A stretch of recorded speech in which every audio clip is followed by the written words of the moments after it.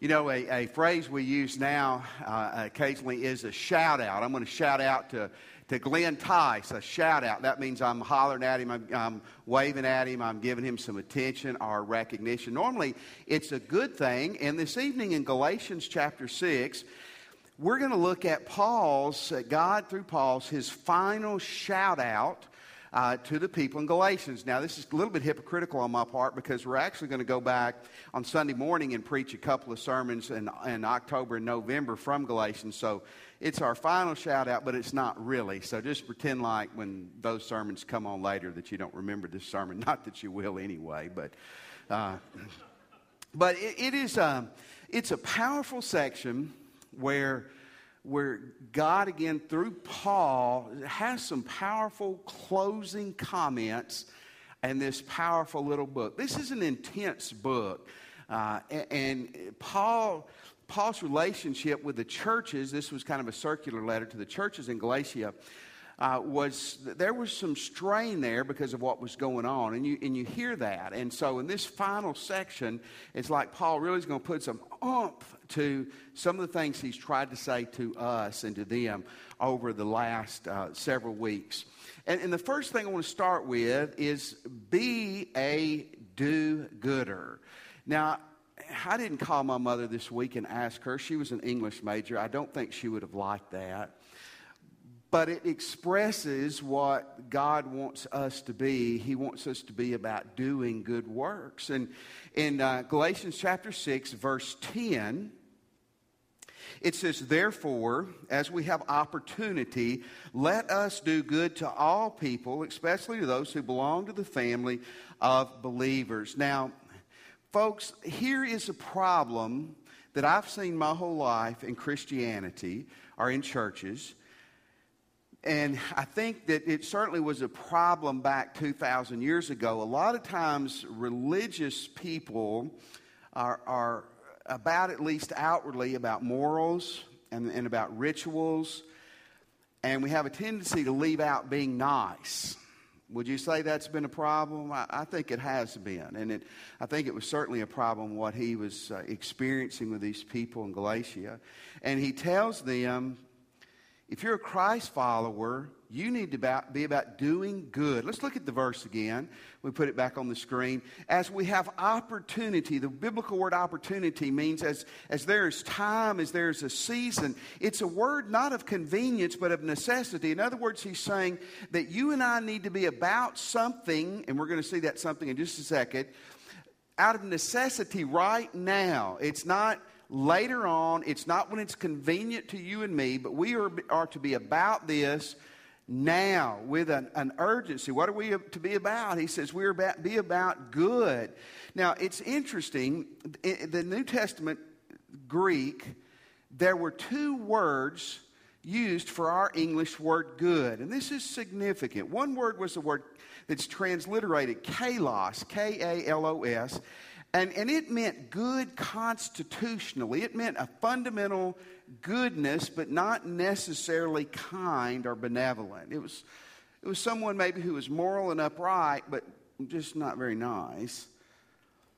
And then there's another Greek word for good, and it's the word used here, transliterated agathos, A-G-A-T-H-O-S.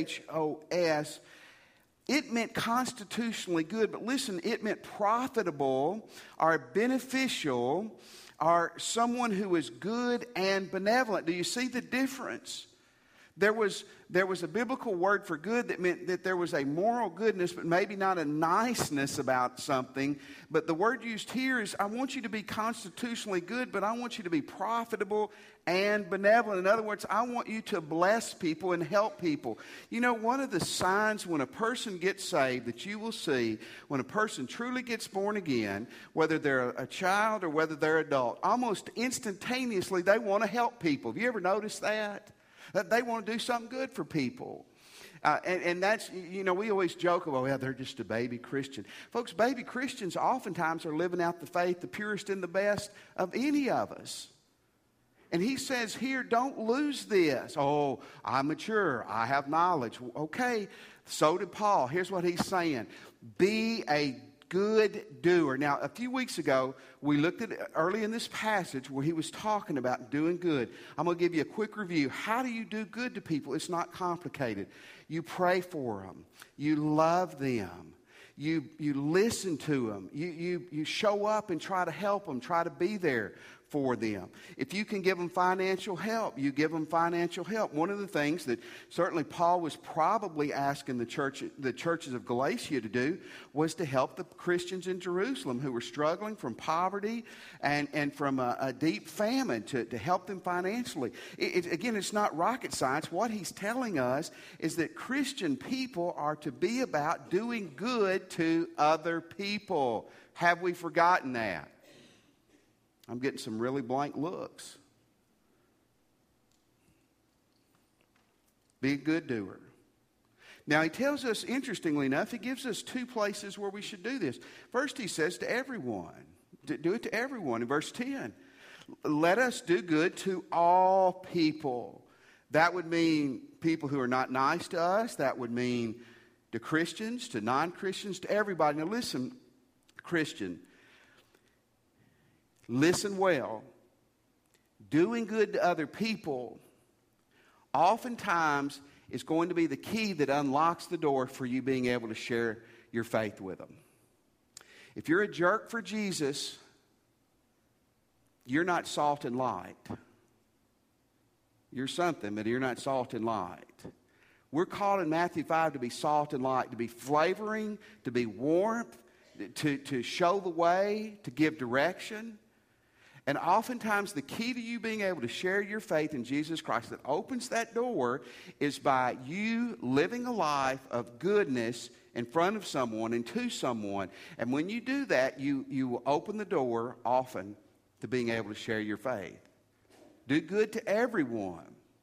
Do good to everyone. Now, he also says here, especially to your Christians, to fellow Christians. Therefore, let us do good to all people, especially those who belong to the family of believers. That's interesting. What was happening here was the church was being persecuted. Jewish people coming to Christianity were oftentimes being disowned by their own family, rejected by their family, put on the streets, losing their jobs. So they had nothing, so they had to really take care of each other. The persecution from Rome was just starting to literally heat up at this point. And so people were having a hard time. And there wasn't the government systems that we have now to help take care of people. So he was reminding them, as Christians, you help take care of one another. Folks, I think this is something we forget sometimes. I think we forget it by the way we treat each other. People in this room, if they're a Christian, they're your brother and sister. You're going to spend eternity with the people around you. Isn't that scary and great? Uh-oh. I thought it was going to be heaven. Well, that's where a lot of us are planning on going. I hope you are too. You see, the bond that you have with a fellow Christian a lot of times is a lot deeper and certainly going to be a lot longer than someone whose blood is the same as yours. And he's saying, treat each other like family. Treat each other well. Treat each other good. Ephesians 2:8 and 9 are some of our great verses. For it is by grace you have been saved through faith, and not of yourselves. It's the gift of God. Not by works. You're not saved by being good, so that no one can boast. We often forget to read verse 10. For we are God's workmanship, created in Christ Jesus to do what? Read that with me. To do good works, which God prepared in advance for us to do. You are not saved by being good, but ironically, it's your good works that show whether you're saved or not. God says, be a person who is about blessing those around you, benefiting and helping the people in your world. Some of you probably know the actress Amy Adams. Do you know who she is, an actress? This is a great story about her. She had been listening to a popular comedian, and he talked about how that he had always thought when he would fly, he flies first class, and that he would give up his seat to a soldier. You know, if he saw a military person on that flight, he would give up his first class seat, let the soldier sit there, and he'd go sit in the back. But then he always concludes by saying, but I've never done it before. How many of you have flown first class before? I have one time, it was by complete accident. They goofed up my flight, and I got there, and they go, the only seat we have is first class. Will you take it? Well, I don't know. Now, the terrible thing was it was 1 hour flight. I mean, I wanted just to stay on the plane. Can I just stay on the plane? 1 hour flight. I mean, it's like being in your recliner and bathtub, and I mean, it was unbelievable. I wouldn't have given it up for anybody that day, probably. But Amy was on a flight, sitting in first class, and she remembered what she'd heard this comedian say. And she saw a soldier in the back, so she got the stewardess's attention, and she said, I don't want them to know who this came from. I want to let him sit in my seat, and I want to go sit in his seat. And she swapped with him. Now, there was a ESPN official sitting in first class who knew who she was, who watched and heard the whole thing and tweeted it. That's how I know the story today. But isn't that great? That's just doing good to people. Why are we so hesitant to share a little bit of money or some food or some help? Oh, we're going to be taken advantage of. We're going to facilitate bad behavior. Well, you don't want to facilitate bad behavior. But again, I said this 2 weeks ago. I'd rather be guilty of being overly kind and stupid than being selfish and not helping people. Do good to people. Do good to people is what the Word says. Now, here's the last section that he really drives home to us. He tells us to be good doers, and then he says, don't forget, Christianity is an inside-out job. It's an inside-out job. And this is one reason a lot of people aren't good who are religious. They don't know Christ. But Christianity starts from the heart and comes out. It's not about the outward first. It's about the inward. Now, before we dive into that, it's neat here you have a special emphasis from Paul. Look in verse 11. See what large letters I use as I write to you with my own hand. Now, this isn't the only place that Paul says this. There's a couple other spots he does, but it's mostly he's just signing his name. Now, here's how probably our 13 New Testament letters that have Paul's name on them, how God and he did this. Paul would have a secretary with him. Let's say that Josh is Paul and Braden is the secretary. Wouldn't that have been terrible, Braden? You'd have had to write with a crayon and it would have just been miserable. But Josh dictates and Braden writes, okay?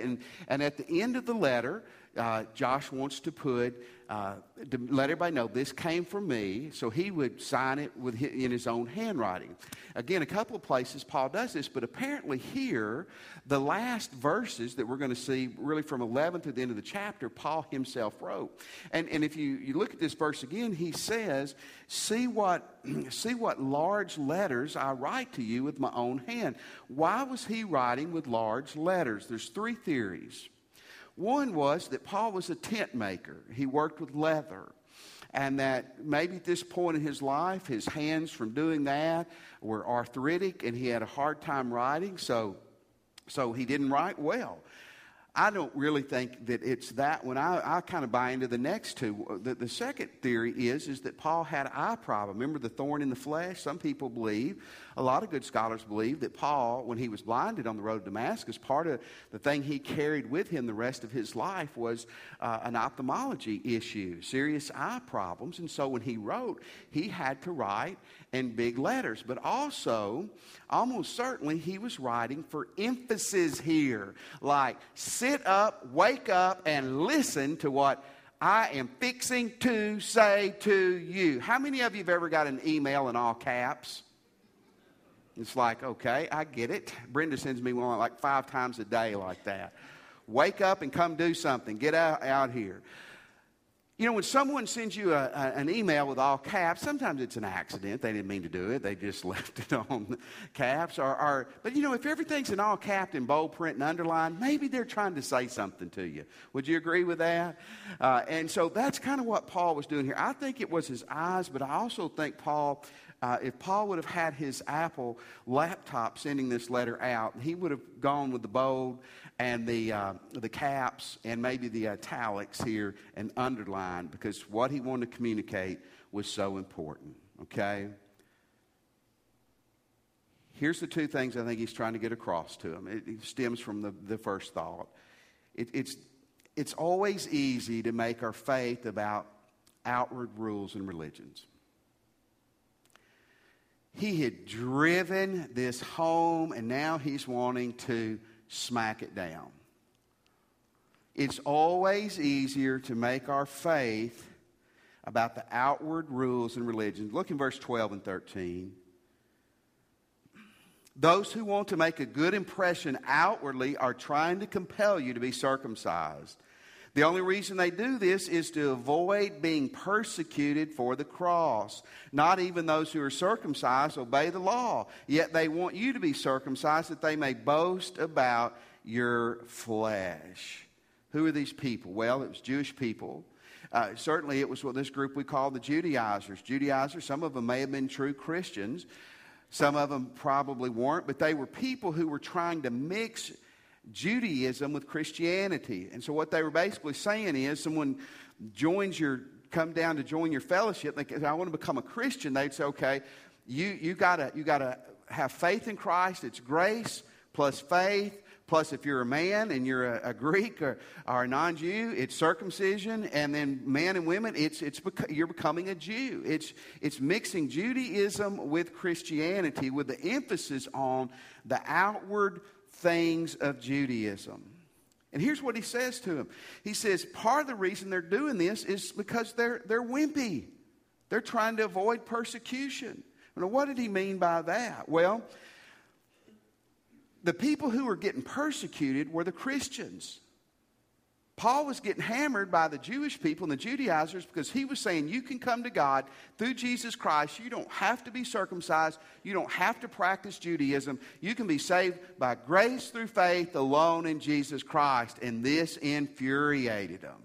And they were attacking and killing them.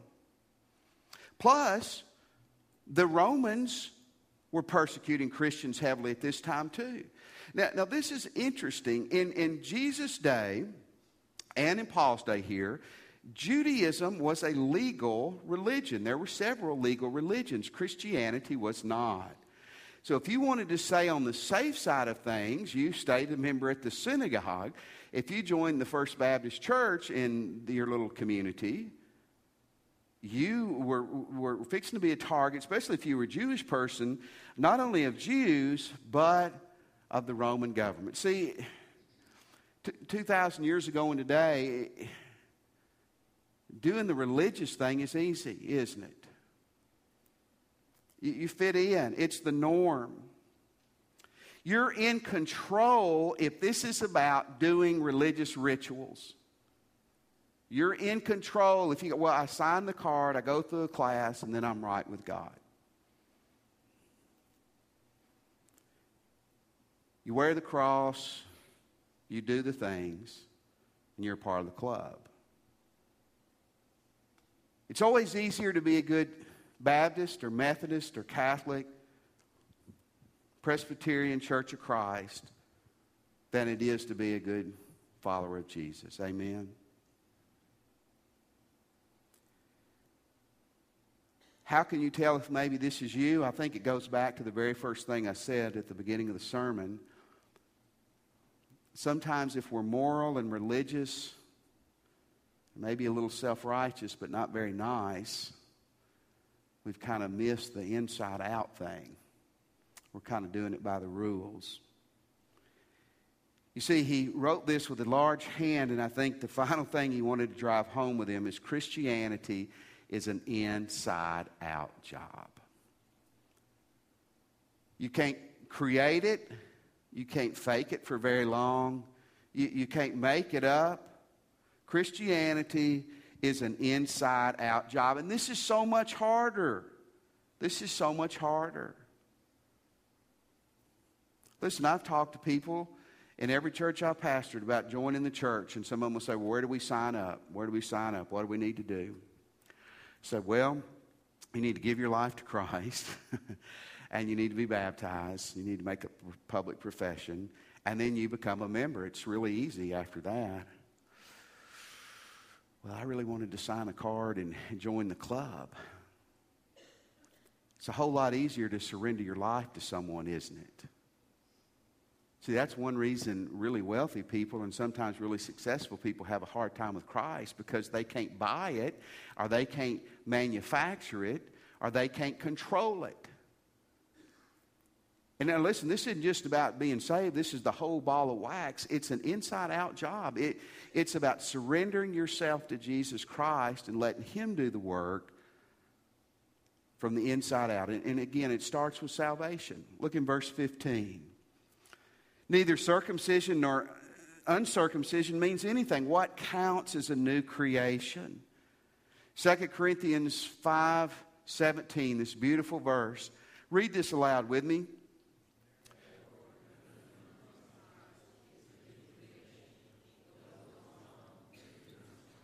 When Paul said to them, it's not about circumcision or uncircumcision, what he was saying was so powerful to them. He said, it's not about religion. It's not about religion. It's not about your rules or your way of doing it. It's about Christ coming in your life and saving you. And the bottom line is, on the salvation part, folks, that's all that matters. That's all that matters. It starts there, but if you have that, you have nothing. The inside out starts when you are saved. You're born again. See, we can baptize you, sprinkle you, you can join the church, you can go through the classes, and all that's great. But you will not be saved until you surrender your heart from Christ and you are born again from the inside out. But let me remind you too this evening, this is the way that we live our lives as Christians.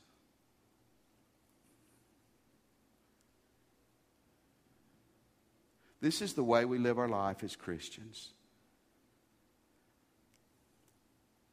I want to do a little, read 15 and then read 14 kind of backwards. Circumcision or uncircumcision means nothing. What counts is a new creation. Now look in verse 14. May I never boast except in the cross of the Lord Jesus Christ, through which the world has been crucified to me and I to the world. The Jewish people boasted in their laws and the rules and in circumcision. Paul says, I boast in the cross of Christ. And listen, what's cool? We love the cross, don't we? We sing about the cross. We have a beautiful cross in our baptistry. We wear crosses. We have cross tattooed on us. We have them all over our homes. I've said if a vampire ever broke in my home, he'd die quickly. We got 5,000 crosses all over the place, which is great. I love the cross. But go back 2,000 years ago, the cross literally was, as we sing, a symbol of suffering and shame. Did you know in Roman society, polite Roman people did not mention the word cross in a public setting? And here's what Paul's saying. Paul's saying, I rejoice in the cross. The cross is where I found my Jesus. The cross is where the penalty was paid for my sin. But Christian, you don't come through the cross and abandon it. You live your whole life glued to the cross. We are called to live a crucified life. Remember our memory verse a month or two back, Galatians 2:20? I have been crucified with Christ. This is a continual action.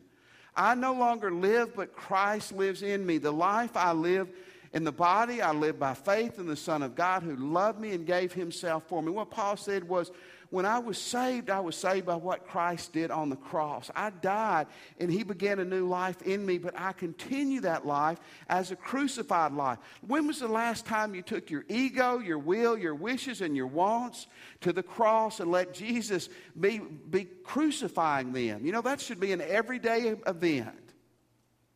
We ought to be looking more like Jesus every day. But the only way that happens is there's got to be a death of something, and that has to be you and me. Luke 9:23, beautiful verse. If anyone will come after me, he must deny himself, take up his daily, and follow me. I want to read to you a quote. It's worth writing down and remembering. Many people believe in the crucified Christ, but few people believe in the crucified life. Think about that. I'll paraphrase it in a different way. Many church people boast and believe in the crucified Christ, which is great, But few of us really practice the crucified life.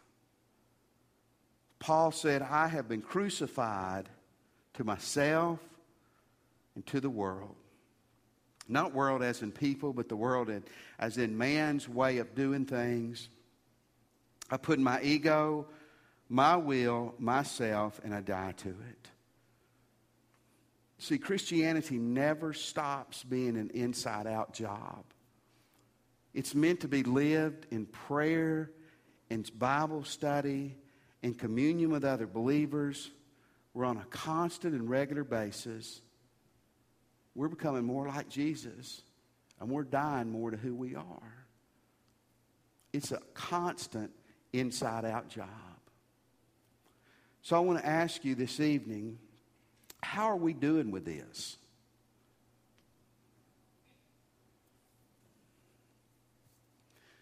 I guess a good question would be is how are you growing and becoming more like Jesus in your life?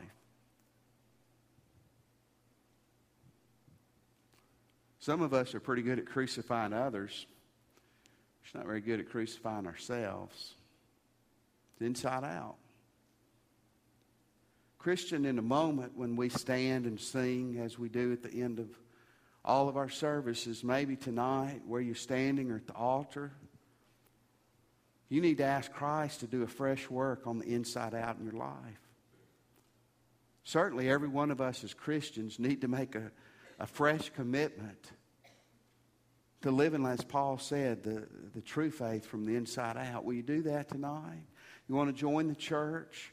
You can certainly do that when we stand. If you're here tonight and you're not a Christian, man, that's the beautiful thing about the cross. Jesus died for you. He died for you so that from the inside out He could save you and change you. Let's stand. As God leads you tonight, you respond to Him. We'll be down here waiting on you.